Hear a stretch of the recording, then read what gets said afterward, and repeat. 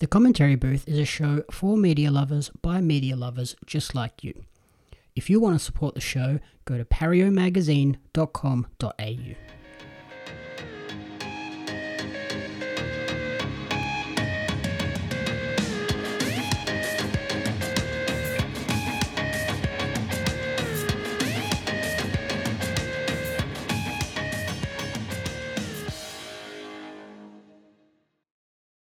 Welcome to the Commentary Booth, where we watch and, you guessed it, commentate on the week that was in movies and TV.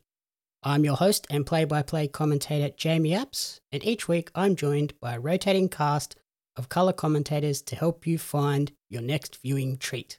This week I'm joined by the founder of video game and pop culture podcast network 8-Bit.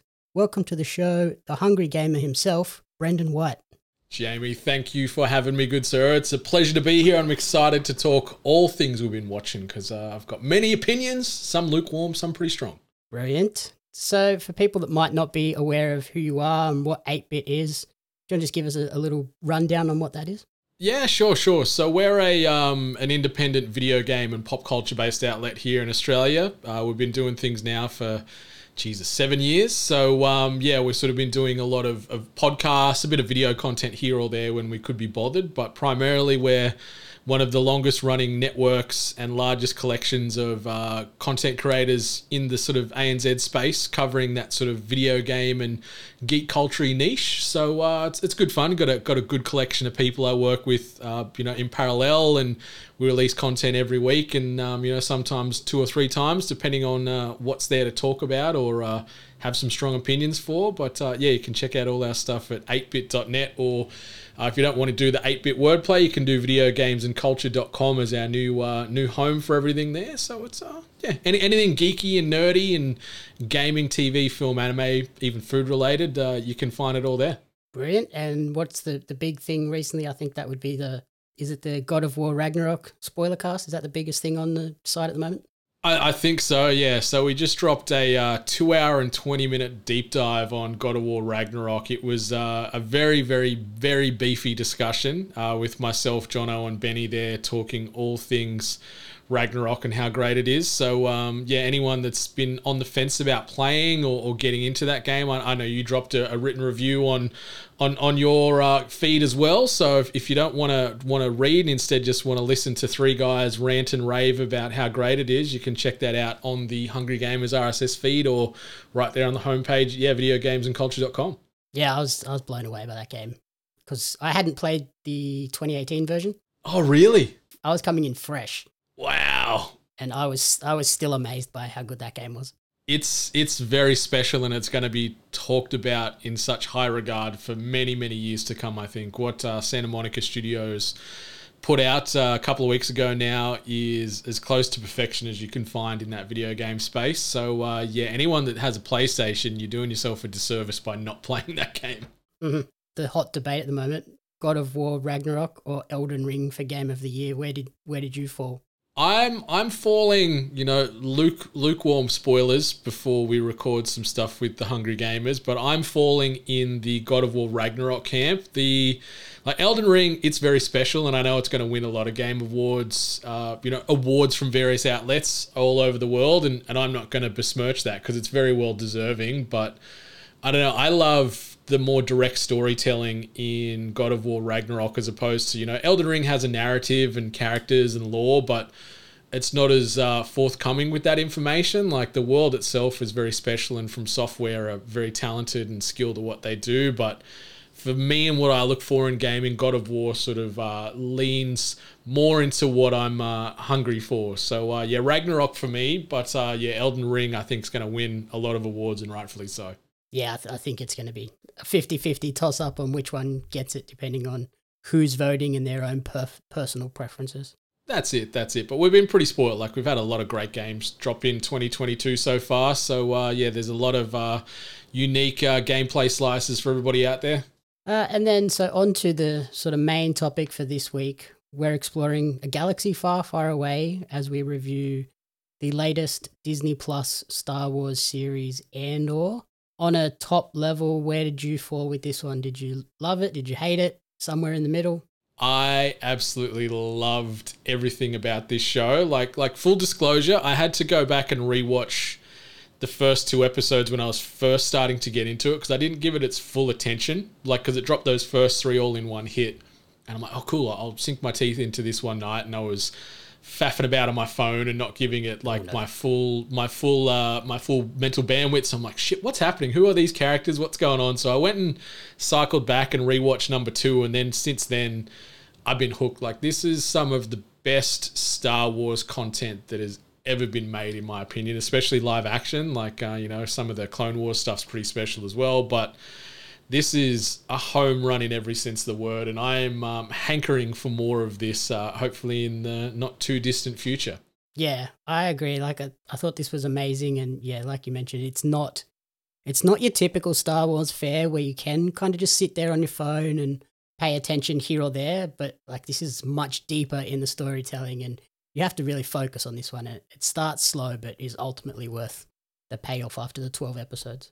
Definitely. Like, yeah, just grit and bear those first couple of, like the first 2 episodes where it is a lot of heavy world building and character introductions and things. But after that, the pace just goes, they're doing the Kessel Run in, maybe like 6 parsecs after those first 2 or 3 episodes. And the pacing is just fantastic from there. And I'm just enamored with everything about this show at the moment. So yeah, a little introduction on what the show is for people that may not have checked it out yet. It's a prequel series to the Star Wars Rogue One movie, which is obviously in itself a prequel to the original Star Wars films. Created by Tony Gilroy, follows the journey of Cassian Andor and the moments which ultimately lead him to joining the rebellion. Set 5 years before Rogue One. Like we said, it's kind of all about him, how he comes to join the rebellion and becomes such a crucial member of that group and the ultimate downfall of the Death Star. It's the 4th live-action Star Wars series. We've had 1 season so far. It's planned for 2 and has always been planned for 2, which I'm very glad they did that. They didn't kind of create 1 season and go, we'll see how it goes and maybe we'll get a 2nd season. I'm glad that they had that vision in mind. I'm very happy about that too. It just gives the show writers enough bandwidth and runway to tell the story that they want to tell in its complete, fully realized state. Because yeah, there's nothing worse than they go, oh, like this could just be a standalone one shot, and then they make a ton of money and they're like, hey, we need more of that. And like, shit, how are we going to get more narrative out of this? So it's really cool that Tony and even his brother Dan, who tackles some of the writing in Andor, have got a vision, and they're going to set that out over maybe, I guess, another 12 episodes after this. So 24 episodes of Andor-esque storytelling to come. And I cannot wait. It's just a shame if we're going to have to wait a couple of years before we get the 2nd season. So I'm very impatient when it comes to content. I need it all and I need it now, but it's going to have to bide our time with a whole host of other Star Wars related things until we get Andor season 2. Ideally, we would have got the 2nd season in a year's time, but they've only just started filming in London, so probably 2024 is more likely. Yeah, like it's not like we're short on content. Like it's almost like you get burnt out at the moment with the amount of film and TV that's just churning, whether it be mainline Star Wars stuff or Marvel or things on Netflix that are just popping up left, right, and center. Like, we're never short on things to consume. It's just when I get so laser focused on an IP that just grabs me, I just need it all now. But plenty of other distractions between now and 2024, I'd imagine, when we get season 2. Yeah, like even Disney Plus, there's so much on just Disney Plus itself, but then you look outside that and you've got the Amazon shows like The Boys and Invincible, and then Netflix, you've got all the shows over there. And it's like, there's so much competition for what am I going to watch now? It's hard to actually watch everything that comes out. It's kind of intimidating. Like, you and I both operate in the same realm where we're trying to create content on all these new shows and films and video games that are coming out every 5 seconds, it feels like. And it's really difficult to stay on top of all the current trends. So like, it's tough sometimes where you almost feel yourself being forced to watch or play things just to sort of stay relevant. But something like Andor, like, it certainly wasn't a punish for me to watch these 12 episodes. Like, after those first few episodes, it just hooked me and I was just along for the ride. So it's it's a minor problem to have, I guess. You know, it's a bit of a gripe that's not a gripe, where it's like there's too many things to watch. But yeah, like woe is us, really, right? I'm also super glad that they did extend this out to 12 episodes rather than what we have been getting recently with Disney Plus shows of like 6. Mm-hmm. That's been a gripe of mine for the last year or two, where they've been putting out the 6-episode seasons of shows. It's like, this isn't a long enough time to get a fully fledged story out there. Like, I would have hated to see this show condensed down to 6 episodes. And can you imagine, like, the sixth episode was the eye in Andor, which was the highest episode, which was just about my favorite episode in this season. And imagine if either that episode was compressed to like a fraction of the size, or that's where the season ended. Like, that'd be, yeah, a nightmare for fans. So it is nice to allow them to build this story out and let these moments breathe instead of just going from set piece to set piece. Like, there is a lot of talking and a lot of, you know, backdoor dealings going on. Like, it's a slower paced show in comparison to some of the other ones on Disney Plus or in the Star Wars world, but it's very different to all that too, and it stands apart in the best kind of ways. Yeah, it's much more spy espionage, maybe like a little sprinkling of the Game of Thrones in there as well, which I think is what made this such a compelling watch. You never sort of knew who was good, who was bad, whether they were spies or double agents, which was a very interesting dynamic. I think, and that's the sign of good storytelling. Like, when you can root for both sides, you know, the good, the bad, and then the grey area where a lot of these characters operate in, when you can be invested in those characters, it's just, yeah, the sign of good content and good media. And yeah, I like that it's very un-Star Wars. Like, there's not a Skywalker in sight, and thank God. You know, if we can not see another Skywalker for like a decade plus, I'd be very happy. And it's nice that we're sort of telling stories about different areas of this universe that you know, are well worth discovering, and you know, getting more of the backstories with some of these characters that lead up to Rogue One, which is just about one of the best Star Wars films in the entire collection so far. Like, it's right up there with Empire as maybe number 2 for me. And so it's nice to see all these things and the set pieces that came to be before Rogue One, and then obviously the original Star Wars film as well. Yeah, Rogue One is my personal favourite Star Wars film, which is, I guess, probably a bit blasphemous for the original trilogy, but yeah, I loved that movie. And I really enjoyed that this wasn't just your cliched, hey, do you remember this from Star Wars show? Like, I don't recall seeing a lightsaber in this entire 12 episodes. No, there's not one at all. And that's one thing I love. Like, I'm a fan of, whether it be media or just people in general, like when they're respecting of their audience's time. Like, they're not just going to the low-hanging fruit or back to the well, and it's like, yeah, there's a lightsaber, or they'll just like force feed in characters or references just for the sake of getting those cheap pops. So it's nice that it was a bit more of a mature way to tell the story, instead of it just going, oh, look, we got to shoehorn in Darth Vader there, or there's a reference or a reference about the Force that's shoehorned in as well. Like, it's none of that. It's just a straight, dramatic, high intensity. Like you said, it's like a spy thriller, and it's got the best parts of, yeah, Game of Thrones and House of Cards and all these high drama, high stakes television shows and films that are out there where you just never know what's going to come next. And what did you think of the way that it was sort of split up across the 12 episodes? Like, it kind of felt like 3 sort of distinct story arcs that ultimately all work together as one cohesive piece, but you could sit down and watch this in 4-episode chunks.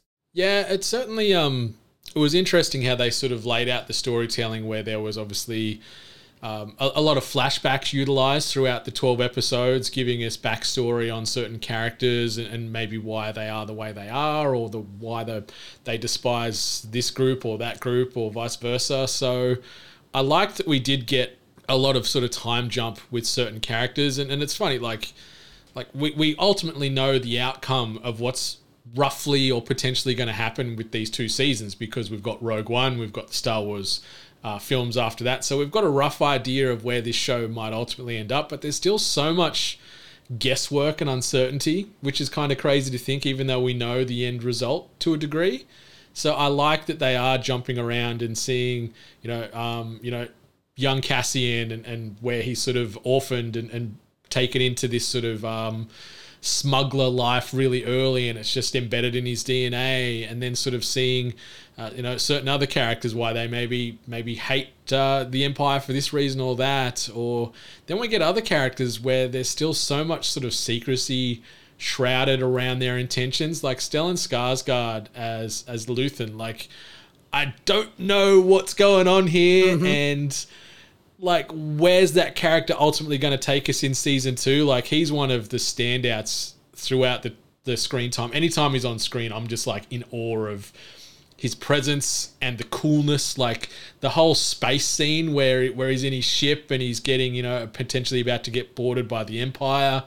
And then it was just like the most metal, like, bro down, awesome moment where he gets out of that. And some of like the monologues he has, like, and the justification, like he's very much an anti-hero type. Like, he doesn't fit that rebel trope where they're just, good to the core. Like, there is some darkness and roughness in him where he's willing to sacrifice people for the end goal, which is something you don't really ever see coming from sort of anyone to do with the rebels. They're all very much cookie cutter, just good and good, honest people, where he's sort of in the grey, which I love.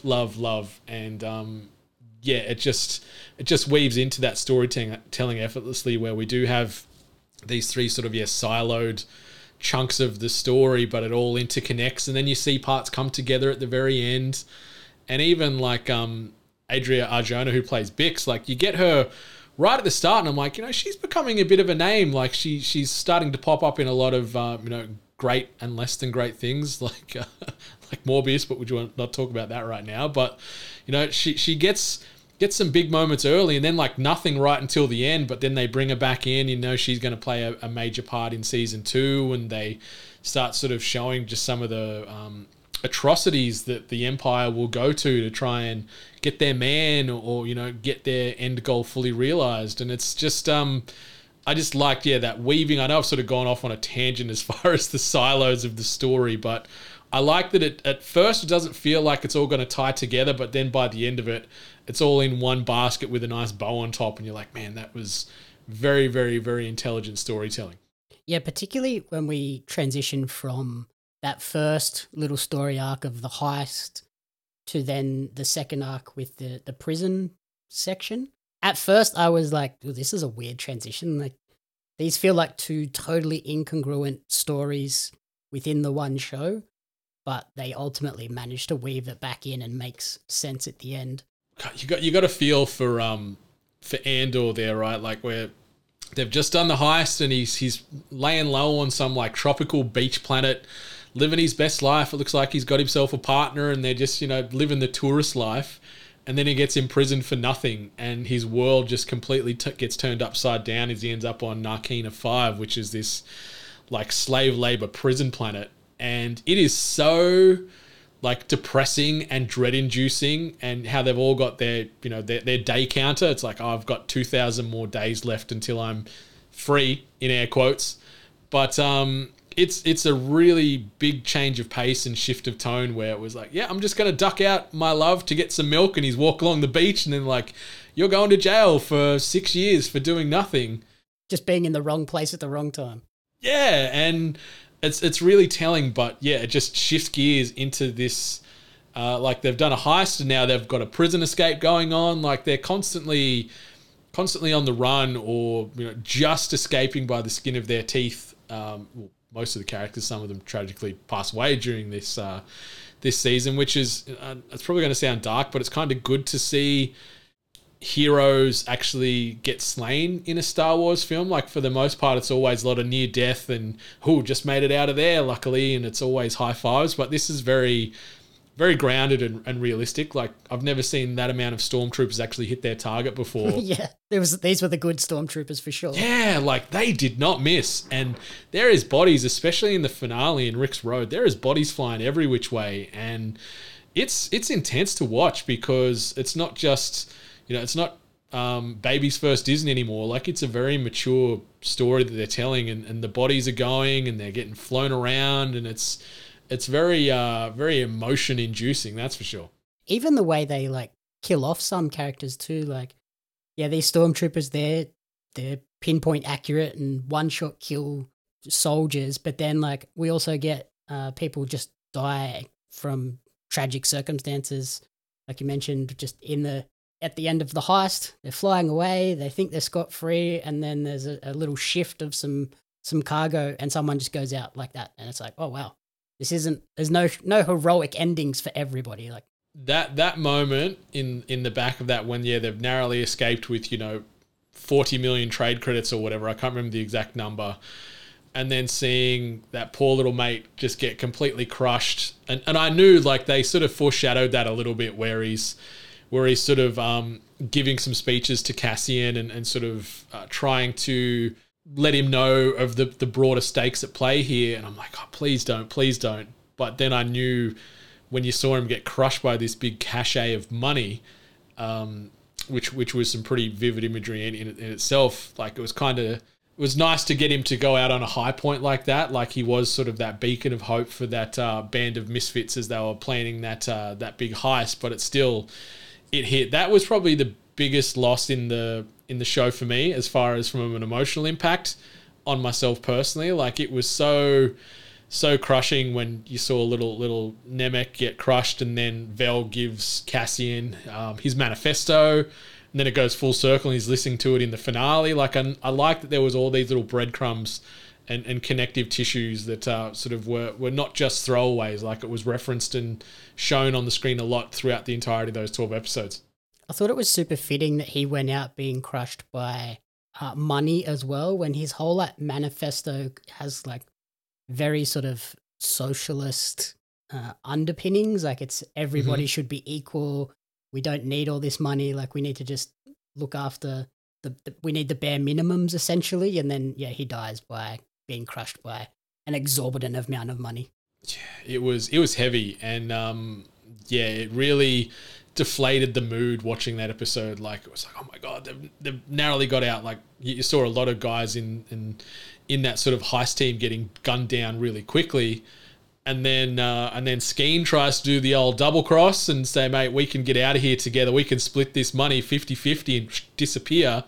Then Cassian just straight away just guns him down, like no remorse and no hesitation, which was kind of cool to see those rebel seeds further get planted into him with actions like that. But Nemec's loss in a huge episode, like that's the biggest episode for me in the entire 12, but that was sort of the standout moment amongst many standout moments. And then like some of the other characters, obviously the main one, Diego Luna, reprising his role as Cassian Andor from Rogue One. What did you think of his character? I thought he did an amazing performance again.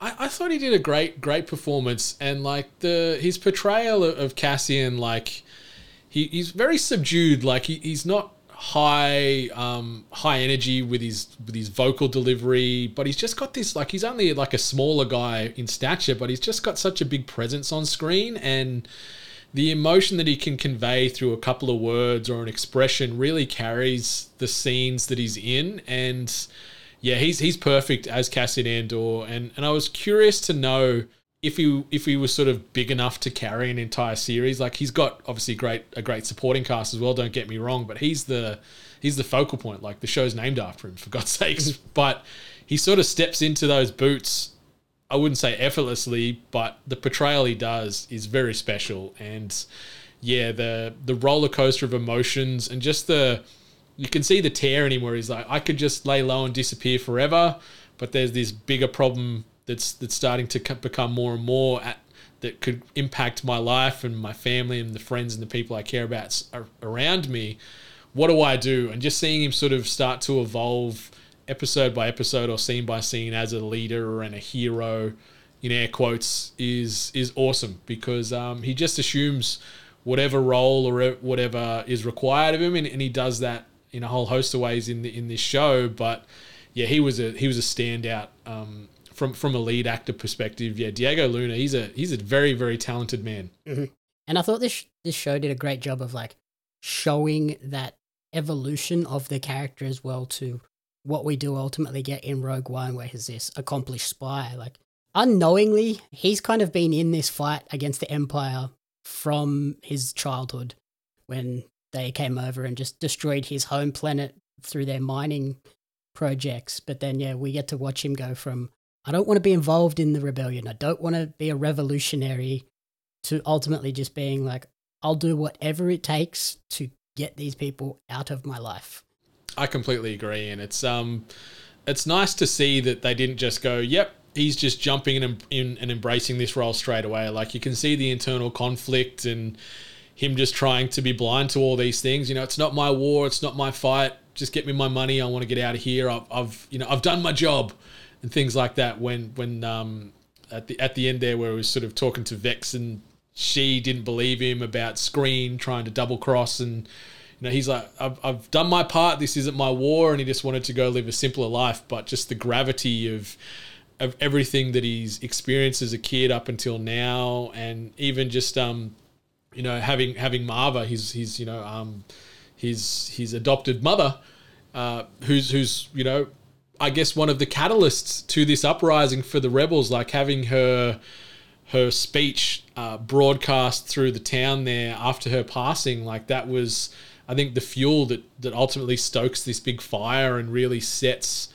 the Star Wars that the majority of us all know and love into motion. Yeah, it was kind of just, he was basically pummeled into submission to becoming a rebellion fighter, and I thought it was just amazingly done. And I loved that, like I mentioned, we didn't get a bunch of sort of nostalgia plays, but we did get some little Easter eggs that tied back into the Rogue One movie. Like, seemingly every time something bad happens to Cassian, he's looking out over the horizon, whether that's on a beach or on a mountaintop somewhere. But like, the moment where he finds out that Marva has passed away, that hit me pretty hard, where he's standing on the beach looking at the sunset, and I was like, oh, that echoes so strongly back to Rogue One, which was crazy.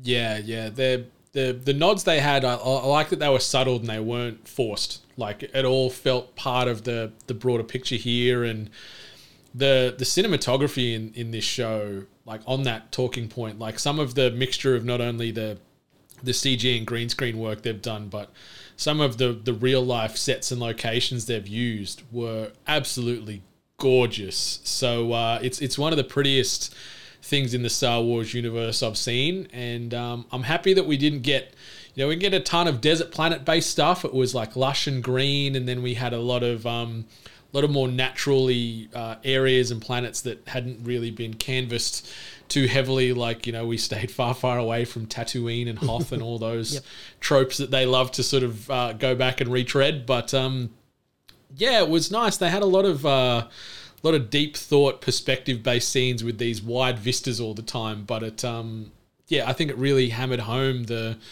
isolation and the loneliness that not only Cassian feels constantly with this push-pull, but a lot of the main characters were feeling. Like, there's a lot of isolated characters, even though they're all working together or working towards the same thing. There's a lot of people stuck in a lot of singular traps, it feels like. And with that cinematography, like, they also used that to sort of split up these 3 arcs as well. Like, that first arc is on the wide open plains and like lush green plains of like, looks kind of like a Northern Ireland, I guess, where they were filming. And then we get into the prison arc, which is just white and sterile and sort of like a hospital. And then we go back to his home planet, and it's, kind of concrete and bricks and just red, earthy tones. I was like, I did like that they split it up that way. Yeah, it was sort of clear start and end points as far as stories beginning and ending or being put on hold.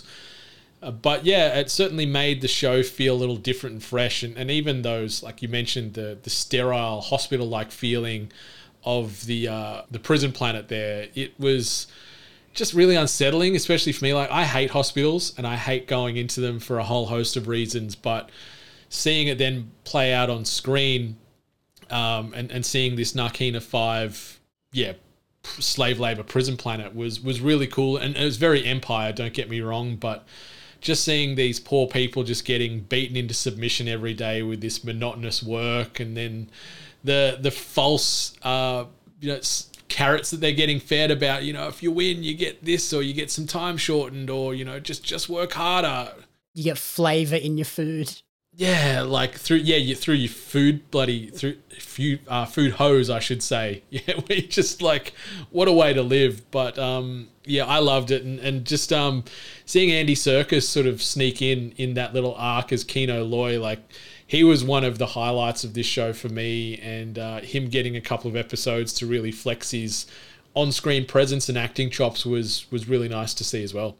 And the end of that sequence is heartbreaking with his character as well, when they finally get to escape and they're on this prison is totally surrounded in the middle of the ocean, but he can't swim. And I was like, oh my God, that's so heartbreaking. It's like, it took him the whole time that they were there to finally, right, we're doing this. We're getting out. This is beyond ridiculous at the moment.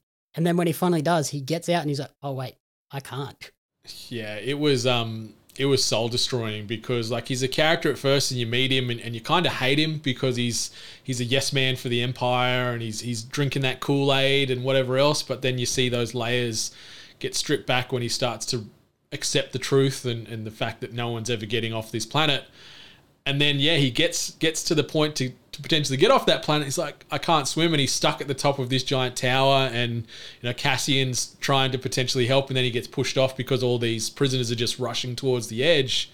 But I like that we didn't see him die or get captured or whatnot. I think we're going to get more of Kino Loy in the future, because yeah, you can't kill him off screen like that. No. For sure. Like I'd imagine, you know, if you or I are in that state and we were beside him and he said he can't swim, we'd be like, just jump in and we'll grab an arm each and we'll all swim to shore together. So I'm hoping some other undisclosed character did that and we see more of Kino, because he was great. And that speech he did over the Empire PA system when he's sort of firing up this uprising was one of the high points of this show. Totally. What did you think of the design of the prison? I thought it was really cool, really unique. We get that aerial shot at the very end, and it's like very much the Galactic Empire logo, essentially, but inside the prison as well with the electrified floors. I thought it was such a well thought out and designed prison. It was very smartly designed, and like mentioning that electrified floors thing, like they're not in prison cells with bars, so it sort of conveys that there's like this false sense of freedom where it's like, no, I'm just in my room, it's fine. But then it's like, yeah, you step on the floor and it's electrified, you're dead. So it's like, I like that they sort of play with human emotions there, where it's like, I'm free, but I'm not. But yeah, you are in this bleak, white, bland complex that you're never going to get out of. And yeah, that sort of aerial shot in the prison escape scene was stunning. And yeah, seeing the Empire logo done, like it was the ultimate just like egomaniac type of shot, where it's like, yeah, the Empire are that high on themselves, they're fashioning buildings on their own logo and paraphernalia and whatever else. Like it's great. But then you see that little contrast where all the prisoners are escaping, and then you see all the Empire stuff all hiding underneath the door with the light off, like because they don't want to be found. I thought that was a really powerful moment. But yeah, that building, it made me uncomfortable, but in all the right ways. Like I just thought, like if I was stuck in there, that place would just wear on your soul daily. And I guess that was what the intention of that building was to do. And I think it certainly achieved that goal. Yeah, I think it was kind of designed to stop people just of essentially having any sort of free thought where they just go, I'm just going to go through the motions and build these parts that I have no idea what they're for, which I loved what they were ultimately for. Yeah, it was very smartly presented, where like throughout that whole time they're building the parts to ultimately create the big old Death Star, and we get like the end like post-credit scene of this thing, and it was gorgeous. It was really cool to see the big Death Star planet building weapon, whatever you want to describe it or define it as, coming together out in zero gravity. But it was a little bit of a meh post-credit stinger for me. I'm like, It was a cool scene, but I'm like, I wanted something more, but it still hasn't got me any less hyped for season 2, that's for sure. Yeah, that was probably the biggest like nostalgia play that they had in the entire show.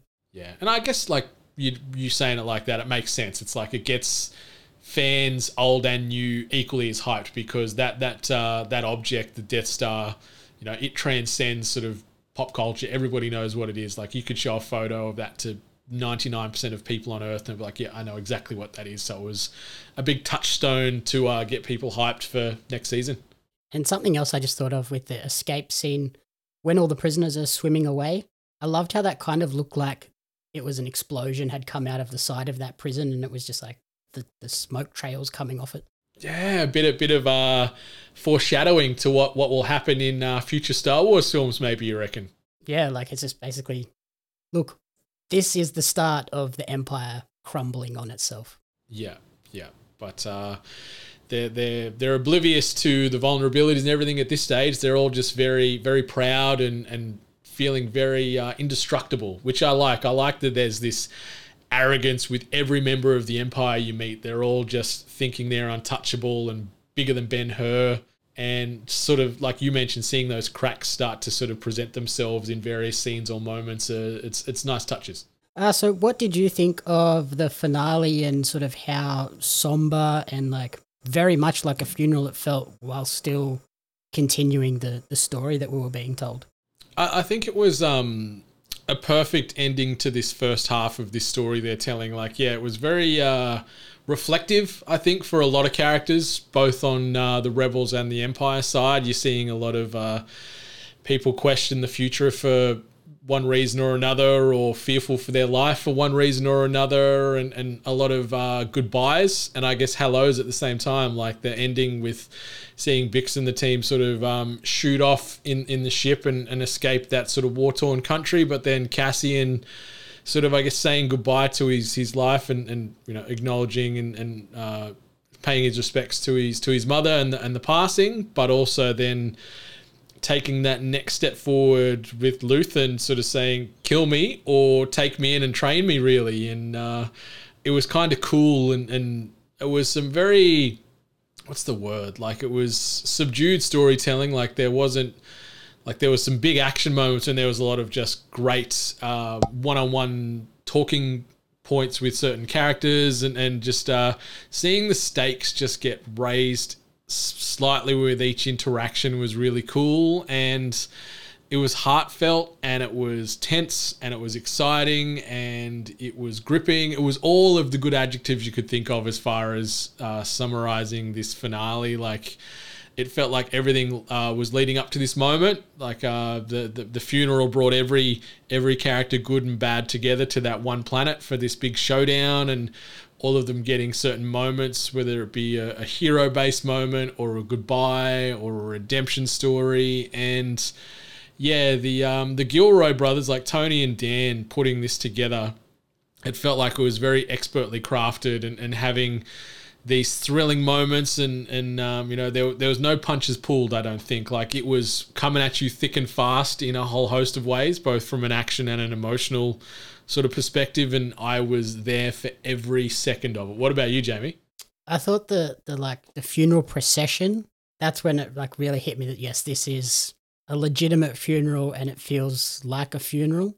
And how beautiful was it? Like, the whole city shut down, and the, you know, the streets were just full of people all paying their respects, but also, I think, waiting for that next penny, or I guess bomb, to drop, you could say. You know, being a little heavy-handed there with that pun, but yeah, it was really, really beautifully shot, and everyone that was involved and just not only, I guess, acknowledging the past and the passing, but then looking towards the future with this uprising, this big old riot.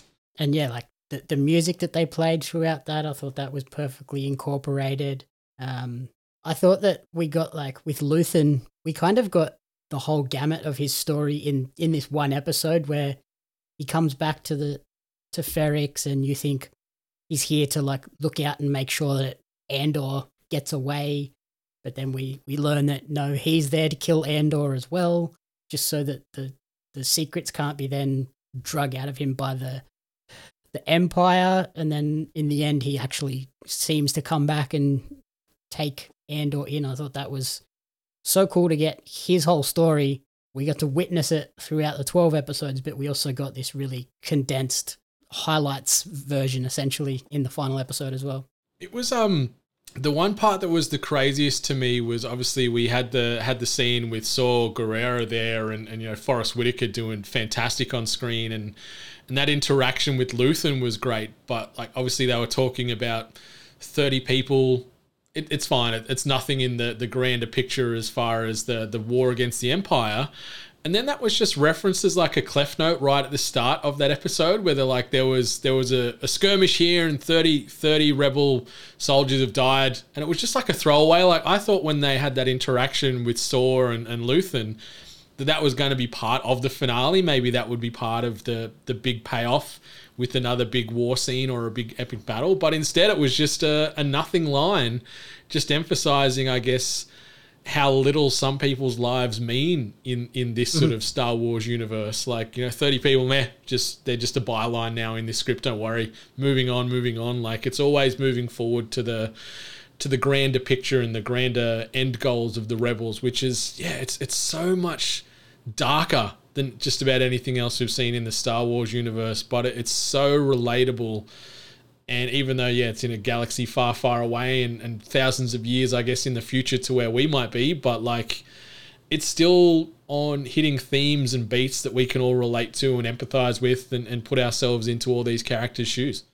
Yeah, definitely. And we mentioned sort of Bix. I thought her portrayal in this episode, again, was phenomenal. Like when we see her earlier in the season getting interrogated, the way that she plays that moment was fantastic. But then when we now come to her at the end of the series, clearly traumatized and broken by what she's been through. Wow.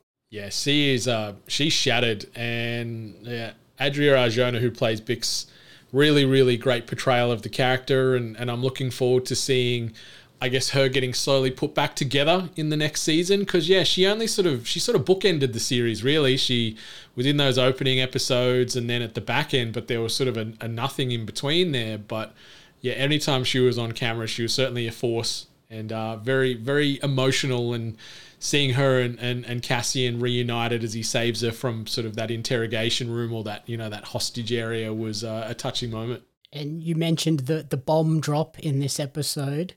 What did you think of that moment and how, like, the galactic soldier kicking over the droid? That was kind of the spark that set this all off. It was like him covering up the hologram was fine, but when he kicked the droid, everyone was like, no, you don't do that. Yeah, like you could see that everyone in that funeral procession, like, everyone was on tenterhooks. Like the nerves were very raw and it didn't feel like it was going to take much to set that off. And I really liked that episode opened up with the bomb creating scene and sort of showing the intricacies of what was going into that. So it was kind of nice that they set that tone early that this was going to play a major part in this finale, and it certainly did. But any droid abuse, like I think we can all, like it's almost like kicking a puppy, right? And no one likes animal-based violence. So I think using that in this world really was the nice like match that started this fire and really set this thing ablaze. Because any animal or droid based violence in Star Wars or any science fiction really gets up my goat, and I'd go to war for that droid, that's for sure. And do you feel like there was other people in that scene that knew that bomb was there and was a potential threat, or do you think it was this one character's sort of, this is how I'm going to do my part in this war of rebellion? I was thinking that as it was playing out. Like I was wondering if this character, this was just their way to try and get back at the Empire and sort of have their name and memory known forever. But I'm wondering if they're going to play out to be a member of the Rebel Alliance, I guess you could say. So I'm assuming they're probably part of the bigger picture, and there was probably a few people in that crowd that were looking to incite this riot and incite this uprising. And they were all part of this. Maybe they didn't know it was going to go out to that extent, but I feel it wasn't just an isolated incident just with the one person. Yeah, I wasn't sure if other people knew that there was a bomb close to them, like nearby, at hand, ready to go. But I can definitely see that there was people there, they were just waiting for what's the moment, and we're just going to try and get these people out of our town, off our planet. Like, we've had enough of this. Yeah, it was really nice to see sort of this community come together and stand as one. And even though like they had no weapons for the most part, like they were just cannon fodder in this scene, yet it didn't stop them from fighting and standing up for the people around them and what they believe in. It was really powerful stuff actually. Some of the imagery there was very, very well shot and gorgeous, and will sort of stand out as highlights, I think, in that Star Wars universe for a while. And you mentioned it being dark too, like where it just like lingers on dead bodies as well after somebody's been shot. I thought that took it to that extra level of this isn't just your fun, happy-go-lucky, these are cannon fodder Star Wars characters. Like this is someone and they're dead. Yeah, it was certainly like, yeah, it's not the traditional Disney Star Wars of old. It was definitely, we're not romanticizing violence. We're not trying to dismiss the brutality of war. They were like, nah, here it is. Here's a lifeless body. Here's their face that's, no longer breathing. They didn't shy away from showing these big moments to really, I think, emphasize the atrocities that the Empire are capable of.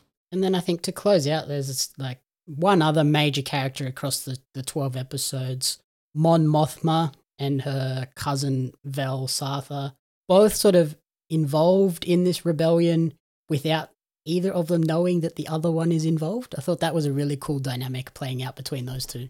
Yeah, like both the sisters sort of playing double agents in a way and doing what they can to derail the Empire movement. The two actresses that played both those roles were fantastically cast, and they portrayed those characters great. And they're sort of both desperate and both trying to find their place in different regards. Like it's kind of heartbreaking to know that Mon Mothma is pretty much just sacrificing her young daughter for the greater good. Mm-hmm. Really, introducing her daughter to the mob boss's son, and getting into bed with them to try and help spark this uprising even further.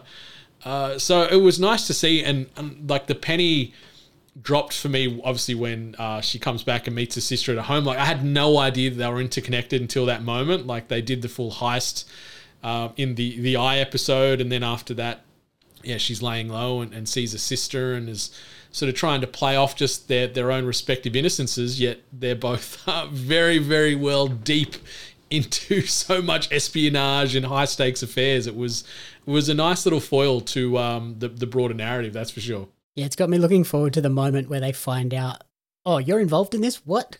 Yeah. It's going to be like the rival Spider-Man pointing sort of meme you see around the internet for sure. But just the cast as a whole were really great. And like you only get fleeting moments with certain cast members, but like anytime just about anybody was on screen, they absolutely dominated. Like Deidre Miro, like played by Denise Goff, I think you pronounce her surname, yep. Who's one of the sort of uprising or one of the young stalwarts in the Empire, and she's trying to prove herself in a very much a male-dominated Empire industry for higher management, and seeing her just sort of aggressively push and not sort of be persuaded that her ideas and logic is wrong. It's nice to see her stick to her guns, but she's also like, she plays the role of just this hard son of a bitch that just will not let it go really, really well. But like, it's a testament to her as an actor as well. Another talking point I thought with Mon Mothma was the moment where she picks up her husband from where he was apparently gambling. Mm-hmm. Do you feel that he was actually gambling, or is that them knowing that their driver is listening in and spying on them? So this is their way of sort of letting the Empire know that this is where this money has gone? Yeah, I think there's a little bit of misdirection there. Like the husband, he feels pretty clueless, and he's just like, I don't know what he does for a living, but it feels like she's the breadwinner here, being part of a member of parliament, and he's just the trophy husband or whatever we want to call him.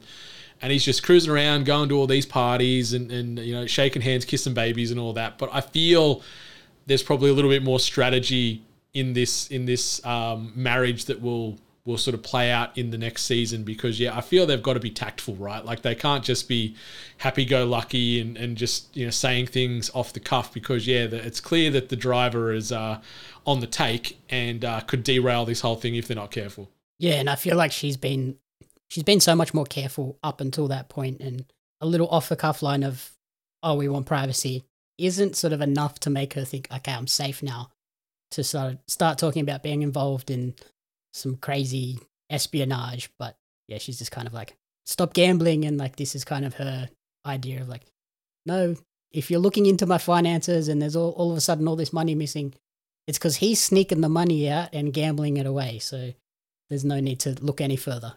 Yep. She's just deflecting that spotlight. And maybe the husband's going to be a sacrificial lamb. Who knows? Like, he doesn't seem to add much value to that relationship. He was very, very on the nose in every scene he was in, just about. But got some early Obi-Wan like Padawan vibes from him in his cloak and his little pony, like his top knot ponytail and everything. But you know, I don't know. Maybe he's a distant cousin. Who knows? And then just to close out the episode, a couple of little like fun facts that I found. In episode 4, the Coruscant spaceport, we mentioned sort of the cool locations, was filmed at the McLaren Technology Center, so like the headquarters for the car company and F1. That's kind of cool. Like, having watched Drive to Survive, I kind of knew that building quite well. Like, they go to there a few times. And in that scene, I looked down, I was like, this building is familiar and I don't know why. And then I saw it on Twitter. Somebody put up a side-by-side screenshot. I was like, okay, yep, I did know that building for a reason. That's really cool. And then streaming-wise, the show has been incredibly successful already. According to the stream aggregator Reelgood, it was the most watched program across all streaming platforms during the week of September 28th. Okay. Which is promising given that there's 2 seasons, but then, yeah, also a little bit disappointing that, or for Disney, I guess, knowing that this has been so successful, but we've limited ourselves to 2 seasons, particularly because there is this only this 5-year window to tell this story in. Yeah, it's bittersweet knowing that this is going to come to an end after 24 episodes or whatever, but I hope this is just maybe like a jumping off point to just get Tony Gilroy more involved in the broader Star Wars universe, like get him out of the Rogue One Andor subset now and maybe let him tell a few other stories, because I really, really like what he puts on screen. And I think if they can lock him up long term and keep him as sort of a contracted writer, director, producer, everything else in between, I think it would be very smart for Disney and Star Wars to do that, because yeah, he's very, very talented behind the camera, and just the tone that this show has is so unlike everything else. So if they could build more of this more realized, realistic, stripped back world, I'd be all for it. So yeah, just back up the Brinks truck and give him whatever he needs to keep him on the books, because yeah, I love what he's doing at the moment. Totally. And then the last little fact I saw was Cassian's pistol or blaster is known as the Briar pistol, which was apparently first introduced in a video game, the Star Wars Dark Forces game in 1995, and then was brought forward into Star Wars Battlefront in 2015. But this is the first time it has been in a live-action series, which I thought was pretty cool. Nice little touchstone for us in the nerd culture gaming community. That is cool. And like Star Wars, they love their iconic weapons and spacecraft and things like that. So this will probably go down in history as one of those types of weapons moving forward. And yeah, I like that they paid a bit of homage to the game franchise, because there's some great games out there, some a little less good, but there's, I think, maybe more hits than misses in the Star Wars gaming universe, which is kind of rare for film-based stuff to translate to screen and vice versa as well as it does. Alrighty, so yeah, we're both very high on this, highly recommending people check out Andor. Mm-hmm. Outside of Andor, is there anything else that you've been watching that you would recommend, or anything that you're particularly looking forward to? I can think of one thing. Yeah, like I consume far too much anime at the moment, so there's an absolute bucket load of anime either that's just finished up or sort of going through its current rotation. Like we've got season 6 of My Hero Academia out at the moment. A really cool sort of sports anime that's come out called Blue Lock, which is really interesting. Beast Tamer's fun. Your Boy Kong Ming, which is a very interesting anime about one of the Chinese warlords getting teleported to present day and trying to like become the tour manager of a budding pop starlet. It's got so much heart. Interesting. And it's so bizarre, but it is brilliant. And then there's a ton of other anime. I'm trying to think of other stuff, like the new season of Yellowstone's just on at the moment. I'm really, really loving the Dutton story. The third season of Mythic Quest is on Apple TV Plus, which is also one of my favorites. But there's a lot of good stuff. Like I watched Wakanda Forever the other day. Really enjoyed that. Watched Black Adam. Kind of hated Black Adam, but that's, neither here nor there. But what about you? What else are you watching? So I recently watched The Menu. I've heard it's really good. It is fantastic. Don't watch the trailer though. Whatever you do, don't watch the trailer. Oh, see, I saw the trailer before. I think might have been before Wakanda Forever the other day. So I've seen the trailer. Oh no! And it seems mad, but I'm all for it. Yeah, the trailer gives away a lot, unfortunately, but damn it. But still, highly recommended it because I'd seen the trailer and still loved it. But and I'm also looking forward to I Want to Dance with Somebody, the Whitney Houston movie coming up soon. Mm-hmm. The Whale, that looks phenomenal. Yeah, with Brendan Fraser. Yep. And then obviously the biggest one for us as gaming fans, The Last of Us next year. I can't see this show being a failure. I think it's going to be very special. The fact that it's getting the HBO treatment and Neil Druckmann's still attached to it, I think it's going to be really great. And just seeing the trailer and some of these characters now realized in real life, it looks like it's going to be really special. So, we don't have to wait long at all for that. That's middle of January. I think it's the 19th or something like that. And 15th, 16th? Somewhere around there. Either way, middle of January, you know, perfect sort of belated Christmas present. And I forgot to shout out to Chainsaw Man as another fantastic, bizarre, balls-to-the-wall anime that is well worth viewers and listeners' time. Alrighty, awesome. Thank you, everyone, for listening to the commentary booth. If you enjoyed the show, please remember to rate, review, and subscribe on podcast services and on YouTube.